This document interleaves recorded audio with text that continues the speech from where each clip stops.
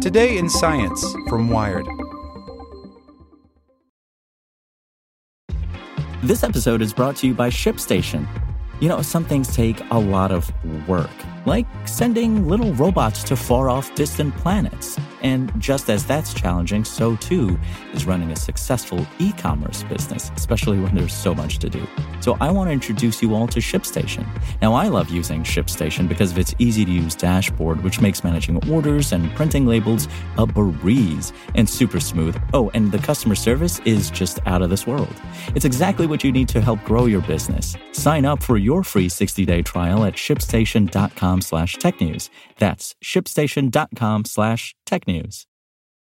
When you need mealtime inspiration, it's worth shopping Kroger, where you'll find over 30,000 mouth-watering choices that excite your inner foodie. And no matter what tasty choice you make, you'll enjoy our everyday low prices, plus extra ways to save, like digital coupons worth over $600 each week. You can also save up to $1 off per gallon at the pump with fuel points. More savings and more inspiring flavors make shopping Kroger worth it every time. Kroger, fresh for everyone. Fuel restrictions apply. What would happen if every American got a heat pump? Getting these climate superheroes into more U.S. homes would massively cut emissions, and it would be cost-effective. Here's how the revolution would play out. By Matt Simon. One of the most powerful weapons you can wield to fight climate change is an appliance. A heat pump is a fully electric device that transfers warmth from outdoor air into a building, then reverses in the summer to act like an air conditioning unit. It's much more efficient than burning planet-warming gas in a furnace, and will save the average American household more than $550 a year on their utility bill, according to one estimate. Emphasis on average. Every American home is different in size and energy efficiency, and the U.S. hosts wildly different climates that determine how a heat pump operates. But theoretically, what would happen if every U.S. household got a heat pump? According to a new study in the journal Joule, it could slash the emissions in the residential sector by a staggering 36 to 64% and cut overall U.S. emissions by 5 to 9%. Those heat pumps would be cost-effective even without subsidies in 65 million American homes, the modeling found. But in reality, the feds and individual states are already scrambling to reduce the costs of heat pumps, making adoption increasingly affordable. The Inflation Reduction Act of 2022 provides thousands of dollars in rebates or tax credits to install one. Just last week, the feds announced $63 million to supercharge the domestic manufacturing of heat pumps, on top of the $169 million they announced for the same purpose back in November. And earlier this month, 9 states teamed up to get heat pumps into as many homes as possible ASAP. Heat pumps are already outselling gas furnaces in the U.S., in part because the devices are now so efficient that they can extract warmth from even freezing outdoor air. Last year, Frigid Maine announced that it hit its goal of installing 100,000 new heat pumps 2 years ahead of schedule. For when it gets really cold, some heat pumps come equipped with backup electric resistance heating, which works like a space heater. Overall, heat pumps are essential for decarbonization because they're electric, so you can run them on a grid increasingly powered by renewables like wind and solar. This new study modeled the whole housing stock in the U.S., structures like single-family homes, manufactured homes, and multifamily buildings. The modeling considered the size of the structures as well as their leakiness or how thoroughly they're insulated. A home's location is also important, of course, as a heat pump will have to work harder through a New England winter than a Southern California one. Cold climate heat pumps are more expensive than your more basic temperate version because they need to be more advanced and efficient to extract enough warmth from freezing outdoor air. Because no one knows exactly how the grid will evolve in the coming years, the researchers considered different scenarios for how renewables will proliferate. If heat pumps are running more on wind and solar-generated electricity, you'd get a greater reduction in emissions than if they were running on energy from natural gas power plants.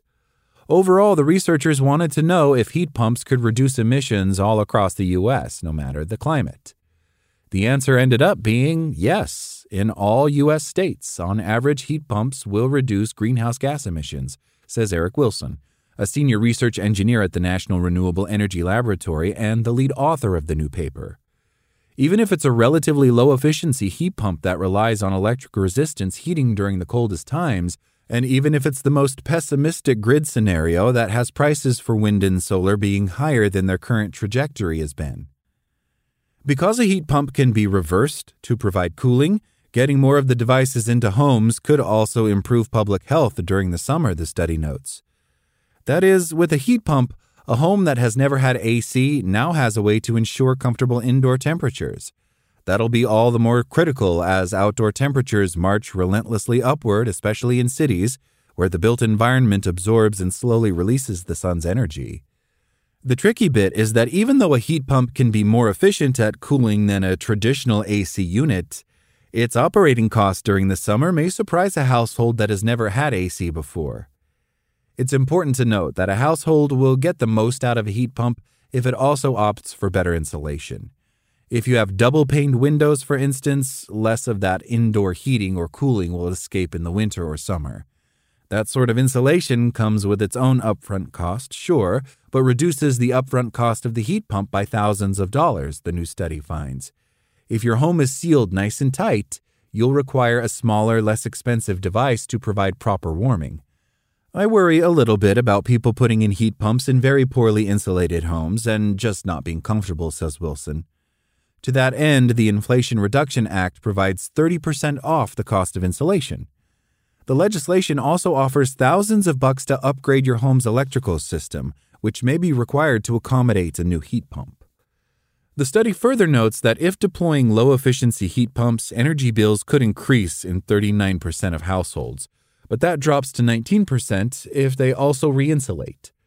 This is based on state average energy prices from the winter of 2021-2022. When using higher efficiency heat pumps, only 5% of households could see an increase in their energy bills. The upfront cost of this insulation or higher efficiency heat pumps could be offset by financial incentives, the study says, like those provided by the IRA. This modeling isn't predicting the future, but calculating scenarios for how the adoption of heat pumps could unfold in the U.S. In the coming years, the heat pump industry could well generate surprises, the good kind, especially as the U.S. invests hundreds of millions of dollars into domestic production.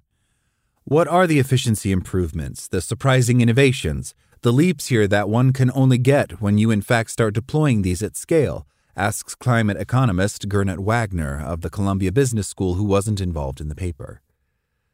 The new research is modeling factors that we know of, but positive developments could lower the cost and increase the proliferation of heat pumps faster than anyone anticipated.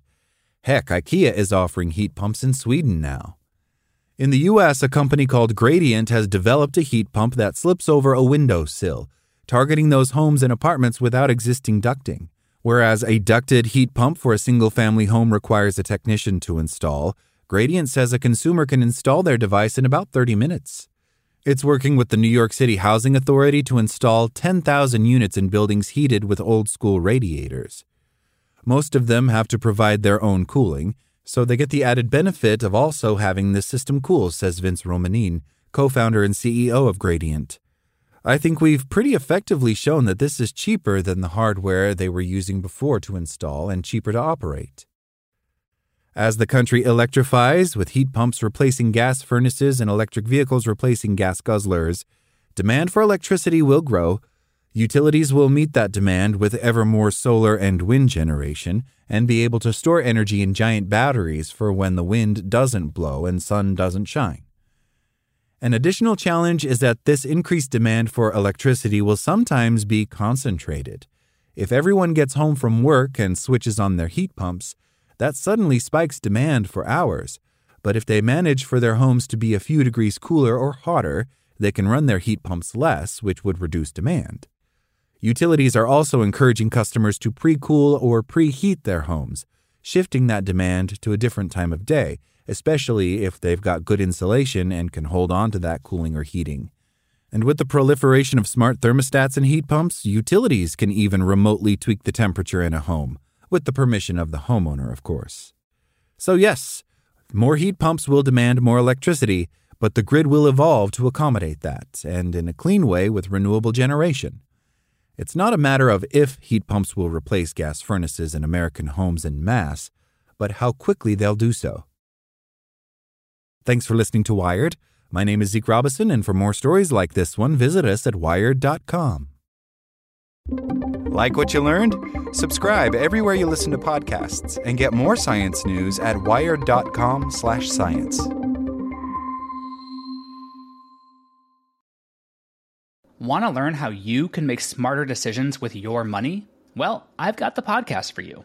I'm Sean Piles, and I host NerdWallet's Smart Money Podcast.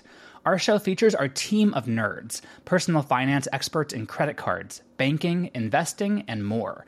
And they'll help you make the most of your money while cutting through the clutter and misinformation in today's world of personal finance. You'll get clarity on strategies to help you build your wealth, invest wisely, shop for financial products, and plan for major life events. Listen to NerdWallet's Smart Money Podcast wherever you get your podcasts.